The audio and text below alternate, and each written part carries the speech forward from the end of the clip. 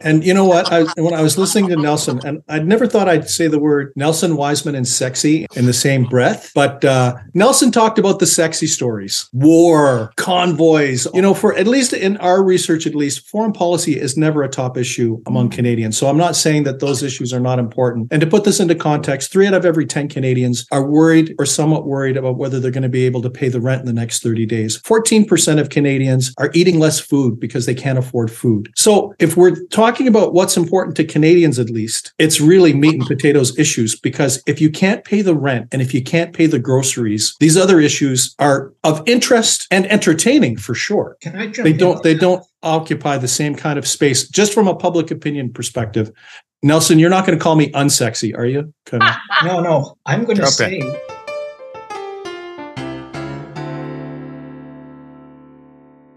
the curtain will soon fall on 2022, a year that started with so much optimism after 2 years of COVID restrictions, mandates, and lockdowns. And instead of a rebound to normal, many other issues have risen to prominence during the year.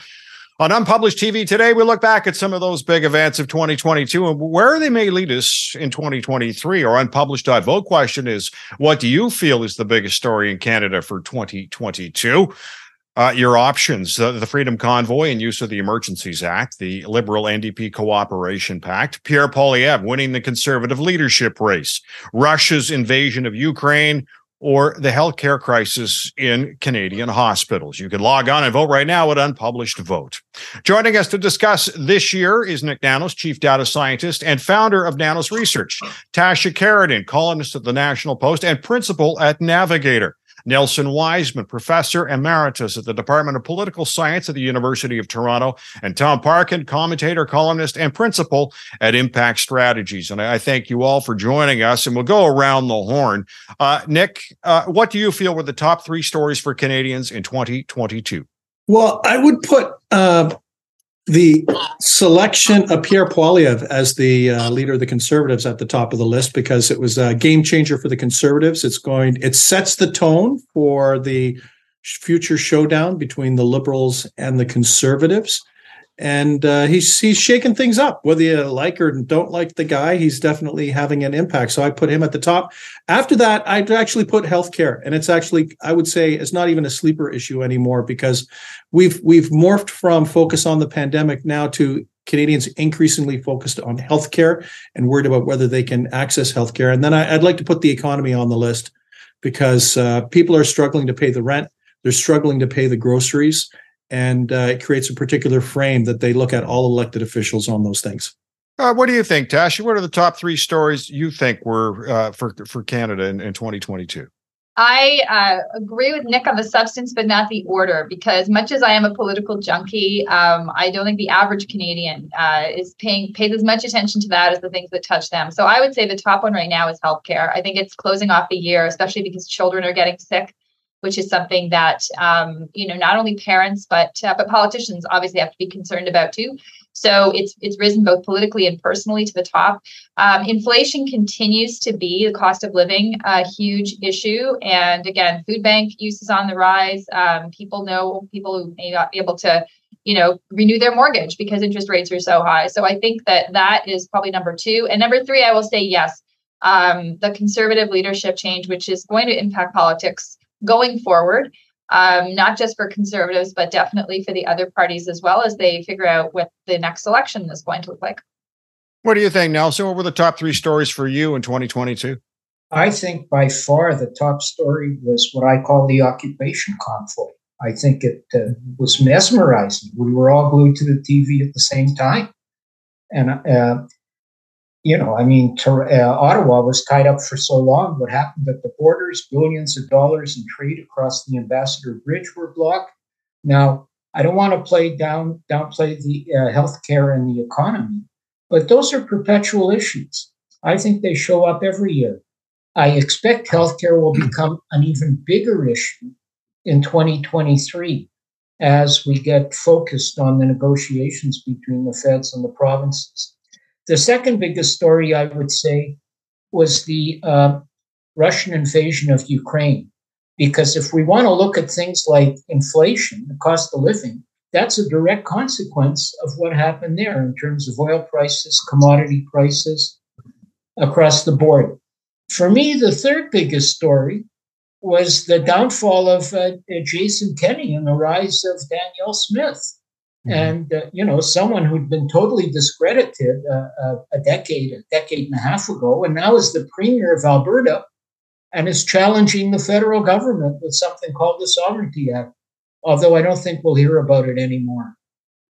Oh, all right. Now, Tom, what are the three big ones for you this year? Well, I think, the so-called Freedom Convoy was an extremely polarizing event in Canadian history. It had so many implications. It ended, people's lives were interrupted. People's jobs were lost. Let's talk about that. There were a group of 4 people arrested for conspiracy murder of RCMP officers in Coutts. The leader of the Conservative Party was offed amidst the whole thing and launched the potential, gave a lot of the basis for the eventual win of Pierre Poilievre. The inquiry that we saw that showed how poorly a lot of our municipal and police forces were managing it. The allegations that Doug Ford sat on the sidelines intentionally to try and make Justin Trudeau wear it. And really an unclear conclusion about whether it was statutorily met the statutory requirement, Mr. Trudeau. But the Canadian people didn't seem to care about that so much. They polling shows that overwhelmingly they thought that he did the right thing to clean up the mess. That's, to me, the number one political story, caused huge fractions all over the place. The second huge political story is for me is healthcare, and there's a couple of ways that it's working its way out. This is mostly, of course, a provincial story because provinces are more responsible. But this continuous ask coming from provinces to the federal government to improve the Canada Health Transfer is this a weird ball thing in this situation, because at one time we have provinces whose healthcare systems are really under stress, provinces that are running deficits, provinces that are cutting healthcare, and then the same provinces saying, Ottawa, we need more money. So what is the average Canadian supposed to take from this other than maybe these premiers are the problem and give, again, Mr. Trudeau the break? The third story, I think, Norman really hits it on the head about the issue of the war and how that increased gas prices worked its way into everything, inflaming costs and the frustration of everyday life that a lot of people are seeing, and the result that we see in our communities. Nick, you brought up the economy or threw that one in, and that's fine. We have skyrocketing prices for pretty well everything that's eating into our savings. Affordability has now engulfed all of our spending considerations. Do you expect this to drag long into 2023? I think so. And you know what? When I was listening to Nelson, and I'd never thought I'd say the word Nelson, Wiseman, and sexy in the same breath, but Nelson talked about the sexy stories, right? War, convoys, all that kind of stuff. For at least in our research, foreign policy is never a top issue among Canadians. So I'm not saying that those issues are not important, but I'm just talking, I can only speak to what Canadians believe are important and the stories that are important to them. And to put this into context, 3 out of every 10 Canadians are worried or somewhat worried about whether they're going to be able to pay the rent in the next 30 days. 14% of Canadians are eating less food because they can't afford food. So yes, do they care about the convoy protest and the disruption in Ottawa? For sure. Are they worried about what Ukraine means for global security and stability and what it might mean? But if we're talking about what's important to Canadians, at least, it's really meat and potatoes issues, because if you can't pay the rent and if you can't pay the groceries, these other issues are of interest and entertaining for sure. But they don't occupy the same kind of space, just from a public opinion perspective. Nelson, you're not going to call me unsexy, are you? No. I'm going to say your numbers are spot on. There's no problem. My question as a social scientist is how different were they from last year? You see, I think last year people talked about healthcare. Last year, a lot of people said they had a hard time meeting the rent. The reason I identified Ukraine you're a student of public opinion today, and I think that's terrific. But I'm looking at what is driving public opinion to be about the cost of living. Yes. So I have to take that broader scope. And I related, as Tom said, look, those gas prices went up. Why did they go up? War in Ukraine. So, okay, that's a sexy story. That catches my attention because I think that's what drives politics. Yeah, I would say that. What do you think, Nick? No, I'm going to say Nelson's right because he's always right. But, my point is that it's kind of like we'd always talk, and Tasha and I have talked about this before. What makes for good public policy doesn't always make for good politics. So what Nelson is talking about are the issues that we need to talk about that are the underlying factors that drive a lot of the things that people are worried about today. What I'm talking about is kind of what's top of mind among Canadians. Now, the thing is, Nelson, we do know that during the pandemic, Canadians reported that the state of their personal finances was better than it ever had been, especially when the stimulus was going out. So, the thing is, we're going into a period now where the pandemic looked like a pretty good time for a lot of average Canadians because of the support that they received from the federal government, which they're no longer getting. Now we're in a bit of we're back to the olden days where, we're dealing with a potential recession and downturn and other stuff.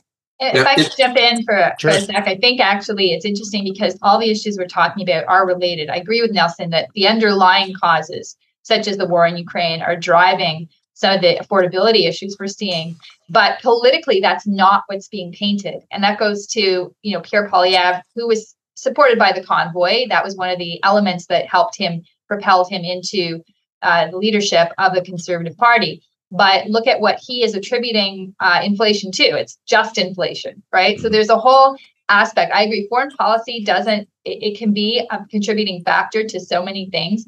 But because it is not a sexy, let's say that word again, issue for voters, politicians rarely point to it as the cause of people's malaise, whereas domestic policy, rightly or wrongly, is being fingered for that. And I will say, while healthcare was an issue during the pandemic, because the shift is now onto children, I think, no disrespect to older Canadians, it's become more of a live issue. Education was a huge issue for parents during the pandemic because their kids were out of school and underfoot. Now, again, parents are up in arms because they are waiting, 14 hours at CHEO to have their child seen when they're ill. So, they're a very vocal group and politicians pay attention to them. It's a family vote. So I think that is going to be driving a lot of what we see in 2023 going forward. Yeah, I think, Ed, the points we made that, healthcare and the economy are always leading issues. Well, because that's what's most important in our lives. If you can't get a job, if you can't make a decent life for yourself and an income, if you don't have some level of social security and good health, well, life isn't very pleasant, is it? So that's a constant. Then the worrying thing, I think, over the last, but certainly over this year, is that both of them got worse. It seems like this, pandemic. Not only is it not really going away, it's morphing, but the management of it really doesn't get any better. And we went from a place where, largely because of the war, because of oil prices, we had inflation. Now we're going to have recession. So, people are battening down. We've already taken collectively a huge wage cut across this province, across this country. And now we're going to pay for it with higher interest rates, driving a recession.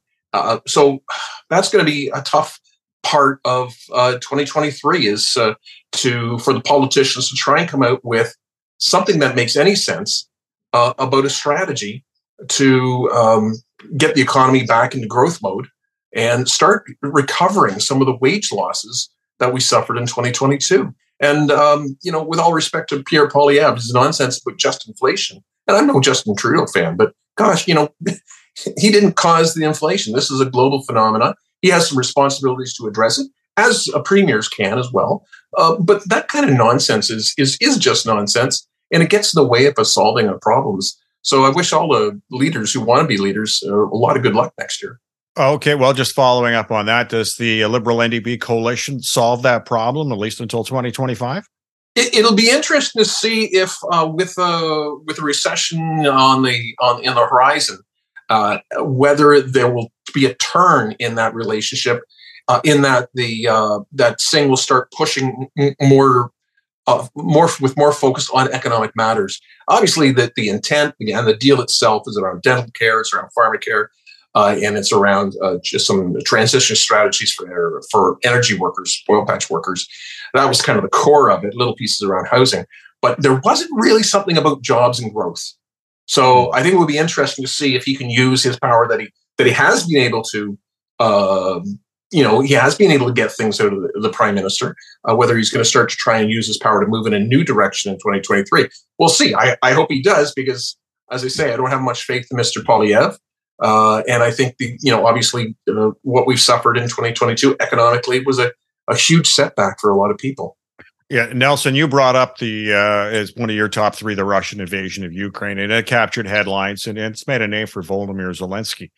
Many had figured Russia would roll over Ukraine, and that hasn't happened. Is it the NATO support, the willingness of Ukraine to fight for its autonomy, or is it Russia's just poor military showing? Mm-hmm. I think it's all three. Mm-hmm. They've all been factors. I mean, we're all surprised. I mean, when you heard about a 40-kilometer convoy of tanks heading toward Kyiv, we all thought it was going to fall. Yes, Zelensky's a hero. Yes, NATO's played a big role. Hopefully that'll continue. And yes, the Soviet army, which is essentially still what it is, apparently, the way it operates, has demonstrated that it isn't all that efficient. Now, I want to say something about a couple of other issues, sure. Because two people, Tasha and, maybe all three, Tom and Nick and Tasha, all mentioned Poilievre. What strikes me isn't Poilievre sort of attacking Trudeau for inflation. That's standard. You're going to always attack the government, blame the government for whatever's going on. What strikes me is how he's discredited himself by pushing cryptocurrency. And indeed, this also surprises me. I thought after he became selected leader, the Conservatives would really skyrocket in the polls, because that often happens. You get a fresh face, a new person. People are tired of Trudeau, and they would do very well. But when I look at the polls now, and here I defer to Nick, hey, you know what really strikes me? The numbers have barely moved since the last election or the election before that. So I don't see Poilievre yet, although I think the Conservatives are really well positioned to win the next election. But right now, that's really not in the cards. What do you think, Nick? I don't think Pierre Poilievre wants to be popular right now. I think he wants to raise money, which is why he's hostile to the media. He'll take the Liberals on the gun control stuff. That, if we're talking about an election that could take place, a couple of years from now, why put on the sweater? Everybody knows that. Tasha knows what I'm talking about. When Stephen Harper put on a sweater in order to be the warm and cuddly Stephen Harper before he was prime minister, didn't work very well. So I think Pierre Poilievre is basically focused on building organization and raising funds. That means that he'll continue to be confrontational with the media. He'll continue to do the usual stuff like attack the Liberals, but also question how, or put a spotlight on how he believes our institutions are failing us. And he's just going to focus on raising money. So Nelson, I think he's going to forego popularity in the short term, because he knows that those hot button issues open up for a segment of the populace, like a minority segment of the populace. They open up their wallets to give money, and I predict we're still going to have a hard-edged out there Pierre Poilievre for at least a year and a half. And then we'll have maybe a kinder, gentler Pierre Poilievre, at least if he wants to win an election, which is tough for the Conservatives, the way the calculus is right now. I think that's an excellent analysis. Jump in, Tasha. I'll chime in too, because I think from what I know, the Conservative Party is taking a very different approach to winning the next election. They are foregoing the progressive, conservative, traditional vote in favor of people who have never voted. I won't call it a Trump strategy per se, because they're not pressing the same xenophobia buttons that Trump pressed for that vote. But they're catering to, and they're looking for the votes of people who have never voted. Who are those people? They're mostly younger. They are disenfranchised. They're less educated. They are poorer. They are being left behind by the current economy, and they are upset. They are angry.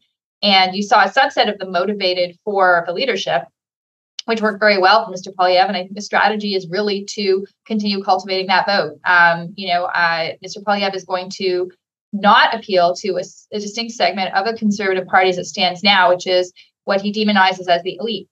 And that elite, if you will, includes a lot of progressive conservative or people who describe themselves that, even middle income people. And so it is a strategic shift as to what the Conservative Party is. It's looking for votes of working Canadians as well. And it remains to be seen if that will be successful. If there are enough of those people and the distribution of those people across the country in ridings is enough to win. And Nick's nodding, so I'm sure he's done polling on this too. But that's what I see rolling out. So it's actually, they're looking a bit at the NDP's lunch, frankly, on this, and voters who might traditionally are not ideological, but they're looking for answers to help them avoid that food bank, avoid slipping through the cracks. And Mr. Poilievre is promising to do that. I think that's interesting, but Tasha, we're not going to have a federal election next year, and probably not the year after that. I think they have to have one in 2024 now. Am I mistaken? No, 2025. 2025. But we'll see. Maybe something goes horrifically wrong between Singh and Trudeau, and we do. But I think the odds are heavily against it. What we will have next year is elections in Alberta and Manitoba. And I think Manitoba is very certain to return an NDP government. Alberta, less certain. We'll see how it goes, but certainly a very good chance that Rachel Notley is the premier by this time of next year. And so that would make 3 provinces in Western Canada. And then we've got Mr. Ford, who is, he told everybody that he evolved just before the next election. And obviously he clearly had not. He got elected, and he started reducing democratic rights. He used notwithstanding clause. He tried to cut the wages of workers. I mean, the whole Greenbelt thing, and the incredible amount of money that some people who happened to be his buddies and his donors made off this deal. I mean, it's really souring the opinion. We saw in Nick, a competitor's polling, year-end polling that showed that he dropped 11 points. His personal popularity dropped 11 points since just June. So and then the NDP has a very attractive candidate who's going to become the leader shortly in Marit Stiles. So where in 2023, at the end of 2023, I think we're going to have an NDP government in Manitoba, likely in Alberta, and a stronger presence in Ontario. So where does that leave Poilievre, Singh, and Trudeau in 2024 for the run-up to election in 2025? I think it depends heavily on how those leaders, those NDP leaders, perform in doing the things that Mr. Poilievre is also trying to do, which is to help people who have taken a big hit because of inflation, who are suffering because of the state of our healthcare system, who are working and feeling like they're falling behind. And if I could just add, I think, Tom, that it would be exceptional if this agreement lasts till 2025. I think that would be, I don't think it's a gimme, because one thing, and this is outside of the realm of public opinion research, but one thing that I do know that I would be very confident in predicting is that the Liberals will have a scandal or controversy. I don't know what it's going to be, because governments always are in trouble every once in a while. It will be sexy, whatever it is. Well, I don't know. But there will be a controversy or a scandal of some sort in the next 2 years, and it will lead to an existential discussion for the NDP, because they will be the party that's seen as propping up the Liberals. And to your point, Tom, their numbers are going to look kind of good in the low 20s. There'll be some new NDP governments in a couple provinces, and they're going to go, maybe we should, maybe we can't on principle. And so I think there will be pressure for this to unwind as soon as there's some sort of controversy yet unknown, but that there will be, because there's always something that governments have to deal with. Yeah, that's true. It's ironic when you mention the fact that Poilievre being abrasive and just focused on fundraising. Well, that kind of leaves you with a blind spot, because the Liberals could just pull the plug and then That's the person you've got to take to the It's too late to be nice. Yeah. That's what I'm kind of wondering. Okay, so let's go around the horn at the end here just to look ahead to 2023. And Tasha, what prediction do you have as a big issue that's going to dominate Canada next year? Well, I think it's the economy. I won't say economy stupid, but the economy. Where will things go? Gas prices have dropped a bit. That could be temporary, but the worse the economy gets, I think the better for the Conservatives, the harder for Mr. Trudeau. So that's the issue I'm going to be watching, and that will depend on a bunch of factors, including foreign policy, including those underlying issues that affect economic performance. And Nelson, what do you think? One word that hasn't come up in our conversation is Quebec. It's almost a quarter of the country. I think a big issue is going to come up in 2023 over court cases, over various bills in Quebec, 96 on language, 21 on religious symbols. Now we've got a Bill 4, which says you can become a member of the Quebec National Assembly without swearing allegiance to the King. Most people feel that's okay, but it's a violation of what the Constitution says. So if a citizen out there wants to bring that to court, that'll come up. So I think that's potentially, if the federal government decides to get involved in those cases, then we're going to have a Quebec, English Canada a trade-off. The other thing I would say, I'm intrigued by the NDP Liberal arrangement. It's certainly not a coalition. Justin Trudeau is very much the Prime Minister of Canada, and there are no NDPers in the cabinet. That's what a coalition would be. I completely agree with Nick that it won't last, but it doesn't have to last. The NDP didn't have to get in an agreement because there's no way the NDP wants to bring down the government. It's not the alternative government. The best the NDP can always hope for is a minority government where it can exercise influence over the NDP, over the Liberals. Tom, what do you think is the biggest story, or what will be the biggest story for 2023? I think it will continue to be the economy and healthcare, trying to resolve those, and again pointing towards provinces heavily, because so many of these issues are within provincial jurisdictions. Certainly healthcare, and again, my feeling that these are perennially the most important issues, and they've gotten worse. People feel that the economy has gotten worse and that our healthcare system has gotten worse in 2022. So combine that with some unpopular governments coming up for election, and some changes that will affect the discourse in this country around federalism. I will make no bones of it. I hope to hell that Daniel Smith is defeated and Rachel Notley is elected. And I say that as an Ontarian, but I say it also because I think it would be best for Alberta. But as an Ontarian, I say it because, I don't think we can be a successful country with Daniel Smith as a premier. And I think Rachel Notley's already proved herself to be incredibly competent, but also not a pushover. So there's with different premiers in place who aren't liberals and aren't conservatives running larger places. There may be a different dynamic that takes over the country, and I frankly think that would be okay. I'd be quite pleased if we weren't continually told that the premiers are ganging up on Justin Trudeau. That's never quite the story. It's always more nuance than that, and getting rid of a few conservative premiers, I think, would help balance the story and would probably be more effective, frankly, at eking out some federal healthcare dollars from Mr. Trudeau. And Nick, I'm going to guess you're still going with the economy or healthcare as the top story. Well, I'm still going with the economy. I hope I'm wrong on that, and I hope I'm wrong on what I think the sleeper issue is, because it's been brought up, and that is a crisis in the Federation. I think the Alberta election, she's going to run against Ottawa, and you know what? People might think that the premier is out there, but they hate Ottawa.